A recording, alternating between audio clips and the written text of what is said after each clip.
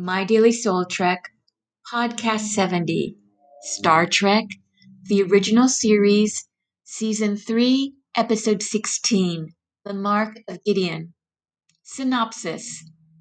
On a diplomatic mission to Gideon, Captain Kirk is abducted. Just as I wrote in my last post that on its surface, Let That Be Your Last Battlefield can easily be seen as a lesson on the irrationality of prejudice, the Mark of Gideon can be seen as a tale of what the possible outcome could be on Earth if birth control is banned. But just as in the prior episode, there is also a deeper meaning and conflict here. Captain James T. Kirk's body carries a rare disease that Ambassador Howden and the leaders of Gideon want to introduce into their population, which has grown to far exceed what the once paradisial planet can bear.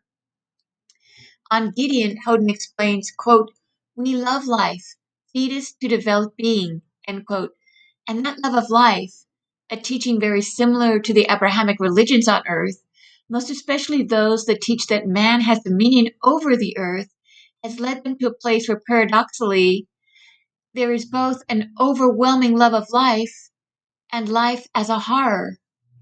In more polytheistic cultures, or those where the feminine as well as the masculine is honored, the concept of life and death are different. All life, human and otherwise, is honored, and the feminine knows when it is appropriate to bring new life into the world and when to let nature alone and tend to itself. Hopefully, the humanoids on Earth will not end up as the race on Gideon did.